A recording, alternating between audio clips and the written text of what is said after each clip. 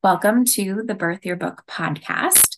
We are here with Caitlin Ramsey Wolford, who has written a training manual called Interpreters Supporting Interpreters for her organization CORE. And Caitlin, I'll let you share a little bit more about what the organization is and what the manual is, if you'd like to share. For sure. Well, first, thanks for having me on the podcast. I appreciate it. Mhm. Shout out to you for editing this book and for working with us. The editing process was a journey, as we all know. I feel like Yeah. anyone who's written a book uh, can definitely feel that and knows that the pain and also the love that comes with it. So I appreciate that. Yeah, I would say so. Core itself, I think it's important to kind of talk about the organization and then I can move into the purpose of the book. Yeah. So, the name of the mentorship program that I run is called Core Interpreters, and Core is an acronym Mhm. for colleague advancement, outreach, resources, and ethics. And our mission statement is actually the book title, which is Interpreters Supporting Interpreters. And CORE is a 6-month mentorship program for sign language interpreters. And the goal of the mentorship program is there's a gap between when interpreters finish their interpreter training program. So that could be at a local college or a university or what have you. And, Mhm. or they could be a child of a deaf adult and they're trying to get certified. So to become a full-fledged working professional. And so there's a gap that's happened for many, many years, and the interpreting field has been aware of this gap, but no one has really figured out what's the silver bullet to resolve that gap.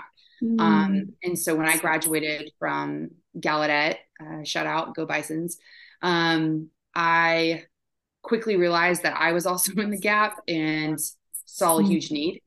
And so CORE was birthed out of that situation back in 2017.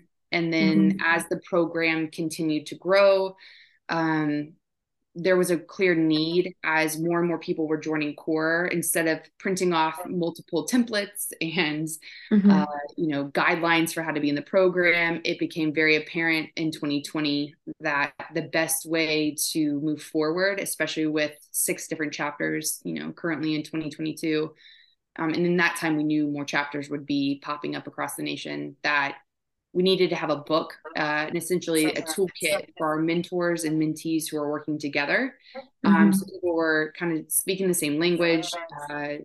People knew that they could rely on this resource and that this tool could be something that mentors could lean into if they were new to mentoring, or people who have been mentoring for years could lean into this book and Mhm. get what they needed to continue forward with a positive mentorship experience. Mhm. Um, and so that's kind of how the book itself became what it became. Uh, Mhm. it did not start off, with 100 pages. It started off with a couple, I'm sure you remember, Mhm. Canva, I think it was Canva infographics that I showed you. Mhm. And Mhm. you're like, we Yeah. got to flesh this out more. This doesn't all make sense. Um, and so I was grateful that you help me think through what is the main goal here and what are we trying to say. And my partner in crime, who is Kat Perchik, shout out to Kat, she's great, um, also kind of got in my brain, and between the two of you I felt like I was able Mhm. to better define, I have the vision, how do we get it on paper and make it make sense to other people Yeah. aren't in my brain. And so that's kind of how that all took place. Have you had experiences of people using the book to just guide them in their journey? Like, what has that been like? Uh, so I would say within core and outside of core, I've seen people taking advantage of the book, including like local ITP professors have interpreter training professors Mhm. rather, who have used it in their programs. So I've seen it there. Core Great. website, it's coreinterpreters.com. We actually have a free resource library on there that we Mhm. created, that a lot of people, there's ethical scenarios when you're working as an interpreter. There's a career map on there.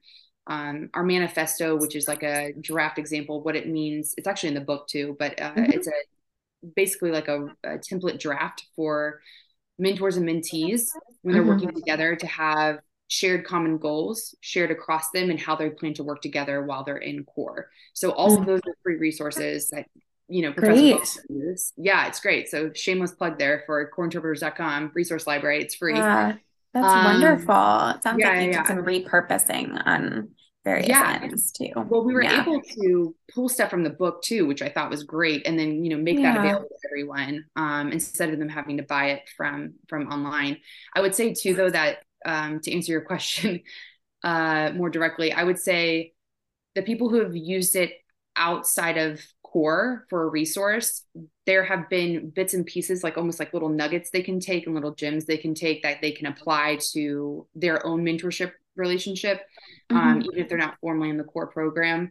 But again, the whole book itself, I would say, mainly is used for core purposes because it's part of the quote unquote curriculum, right? It's the toolkit that we give to our mentors and mentees in the program to help them succeed and to help them, like I said, that common shared language, because everyone's education experiences, their backgrounds all vary. And so when Yeah. you get them all reading from the same, book, it Yeah. gives people that shared experience. That makes a lot of sense. Yeah, yeah, absolutely.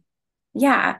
And do you want to say anything more about just your overall purpose in creating this book and core? I know you have talked about it already, but anything else you want to share around that?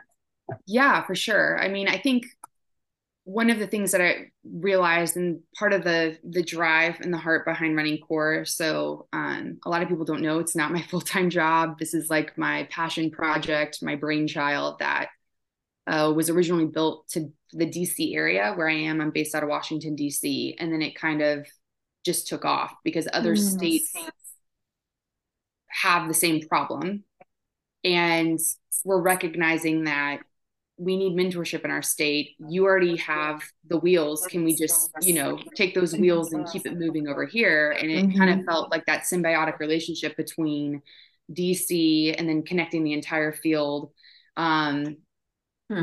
was really one of the main drivers for me to keep going in the capacity that I have for Yeah. such a long time now. But I would say for sure that the main driving factor was having some conversations with my friends who are deaf and hard of hearing.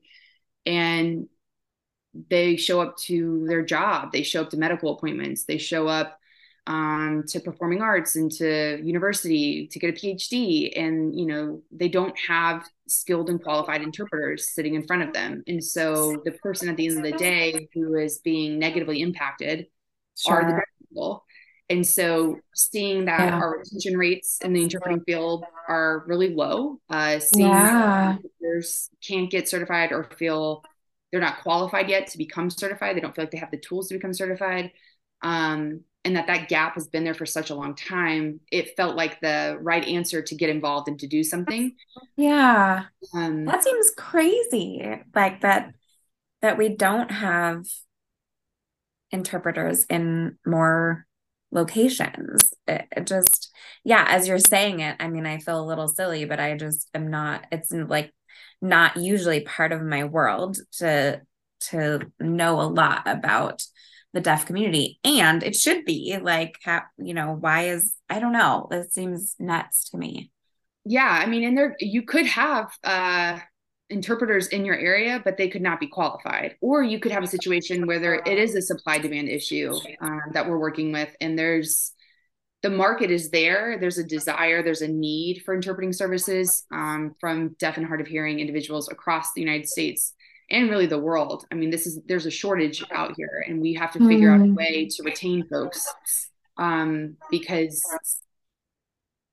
there will always be deaf people and there will be Yeah. people using American Sign Language. And so, if that is the case, we need to make sure that we make the world accessible. And Mhm. a lot of times you hear diversity and inclusion, Yeah. but what does that actually mean when it comes down to the nuts and bolts, right? Does your building have a ramp, right? Mhm. Does your building have braille for the Mhm. bathroom, for someone to find the bathroom? Yeah. Yeah. do you have, interpreting services available? If there's something happening, maybe just provide interpreting services. So one of the things that is really cool that's happening is a lot of artists for concerts across the nation.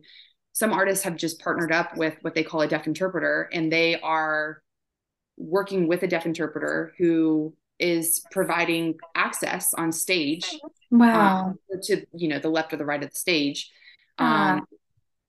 in front of the access area, and that deaf interpreter is then interpreting to the audience, and there's a hearing interpreter on the ground who is actually providing them the lyrics in more of an English word order, and then that deaf interpreter is putting out in their native language, which is American Sign Language, to the audience, which is really cool to see that the mainstream world recognizes there's a need for access and is stepping up to provide it. So there's definitely some change coming. You look at Dancing with the Stars, you have Niall DeMarco, Marley Matlin. You have all of these people who are deaf, and they're making it in Hollywood. It's like incredible to see. We're in such a special time.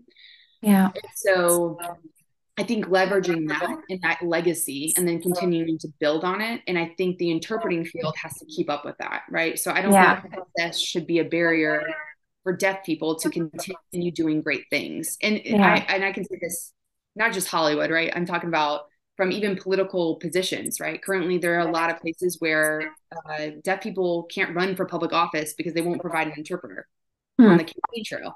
So how do they communicate? Are they paying for that out of pocket? Like, how does that work? Interesting. Yeah. So it's multifaceted. It really is. And I think that not only have deaf people, obviously given me my job, right? That's the first thing I have to acknowledge, right? Is that I learned American Sign Language. I'm not from a deaf family. I have no deaf family members, but I have learned their language and that culture. And I feel so honored and privileged to do this job. And then now it's like, okay, great. You can do the job, but what are we doing to keep the interpreting field in a place where everyone can be successful and where access can actually happen on the scale that it needs to happen, which is why when someone approached me to say, hey, can CORE fly to another state? I was kind of like, this isn't my full-time gig. I've had, over 25 states that want CORE, and they're like, can you move here? I'm like, I'm not moving to your state, y'all. I'm staying in DC, I'm not moving to your state, but that's what I'm saying. there is a need there. And so why would you stop the growth, right? It feels like you want to keep that access. You want to keep pushing us forward. And I think CORE is one part of a bigger equation, that we have systemic issues, right, at large when it comes to access. And I do think that CORE is helping to solve some of those problems. It will not be the only answer, but gap is what I'm really looking to support right now. Yeah, absolutely. This is completely inspiring. Thank you for doing this work, really. I'm curious. I have so many questions, but so little time. I'm curious, how did you get into this work? Was there something that inspired you in the first place? Yeah, so I met a deaf kiddo who was 4 at the time.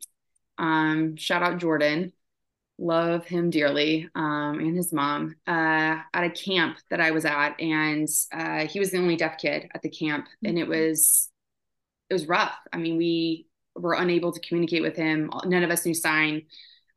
He was still picking up sign. His family was still picking up sign. And 90% of deaf kids are born to hearing parents. So it's imperative that parents learn sign language in order to have a freely open communication with their kids. Like, I can't emphasize that enough. And go to a deaf teacher, right? Like, have a deaf person teach you this language.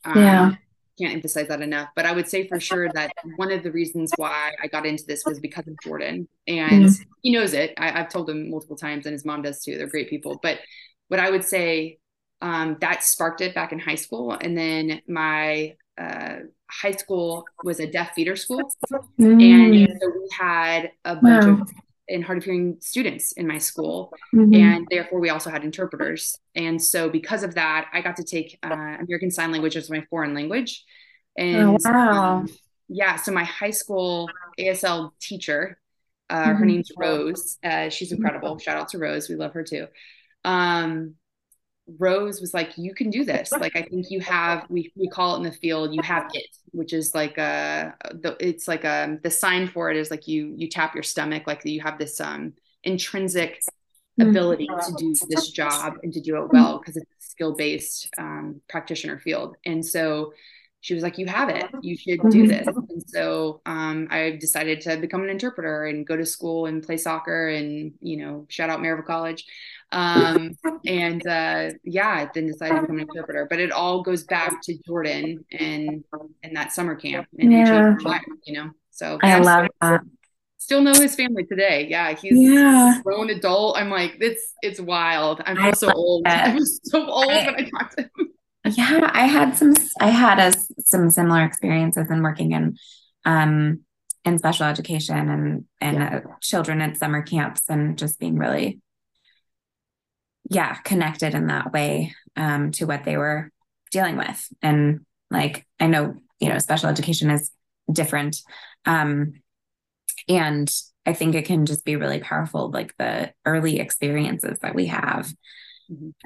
with children and with people in general. I think it's incredible that your school had interpreters. And I mean, I think that's so rare as far as I know.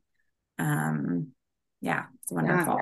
Yeah. I mean, it is required by law to have interpreters, but what is the quality of the interpreter? What support are they getting? Are they working alone for an 8-hour day? Right. When you see sign language interpreters, you'll see a switch off every 20 minutes because your brain, they call it the mental load, um, is enormous because you're taking an entirely different language and then you're producing something with completely different syntax and grammar. It's not just word for word Yeah. for word. And so Yeah. Hmm. um, a lot of people misunderstand that. And so, yeah, I would say for sure that's part of being within part of the deaf community, right? You learn so much about those experiences, those friends who were mainstreamed, and what was that experience like for them versus kids who went to deaf schools.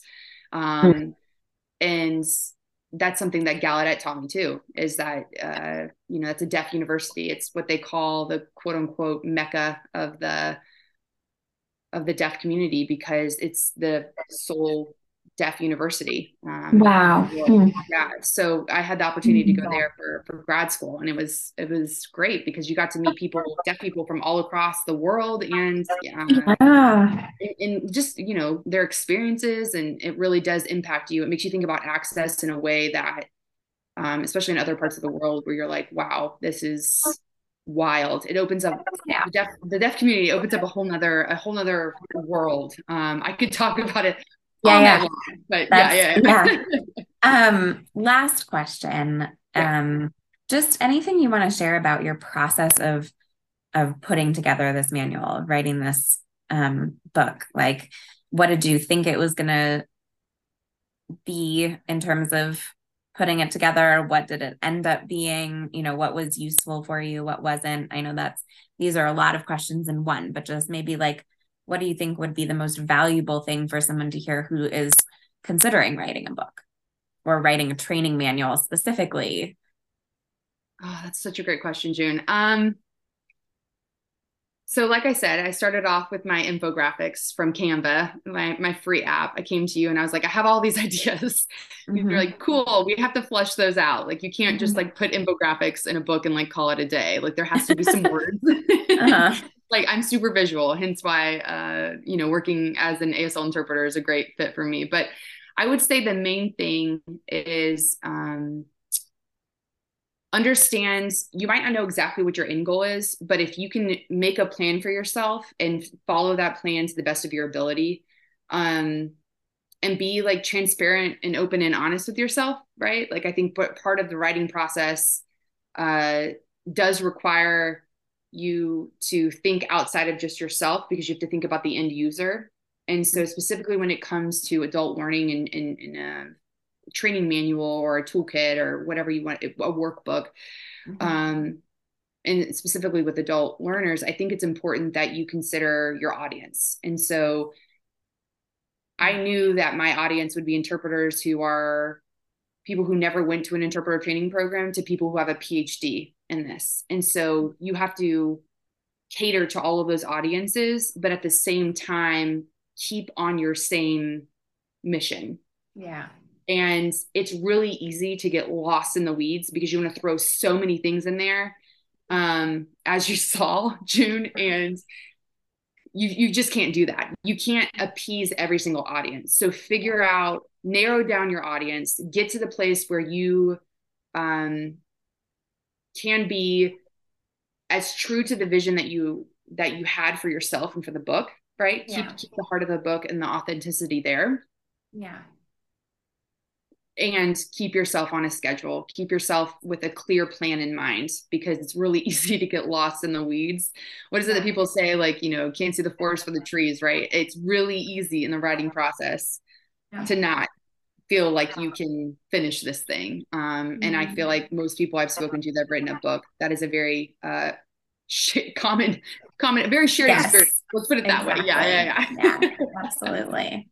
Perfect. Well, thank you so much for just sharing with us. And I feel like I'm smarter, just after these few minutes. And I hope that folks listening do as well. I think this is wonderful what you're doing. And do you want to share like a link or anywhere that folks can people get the book outside of the training program? Or, okay. Yeah.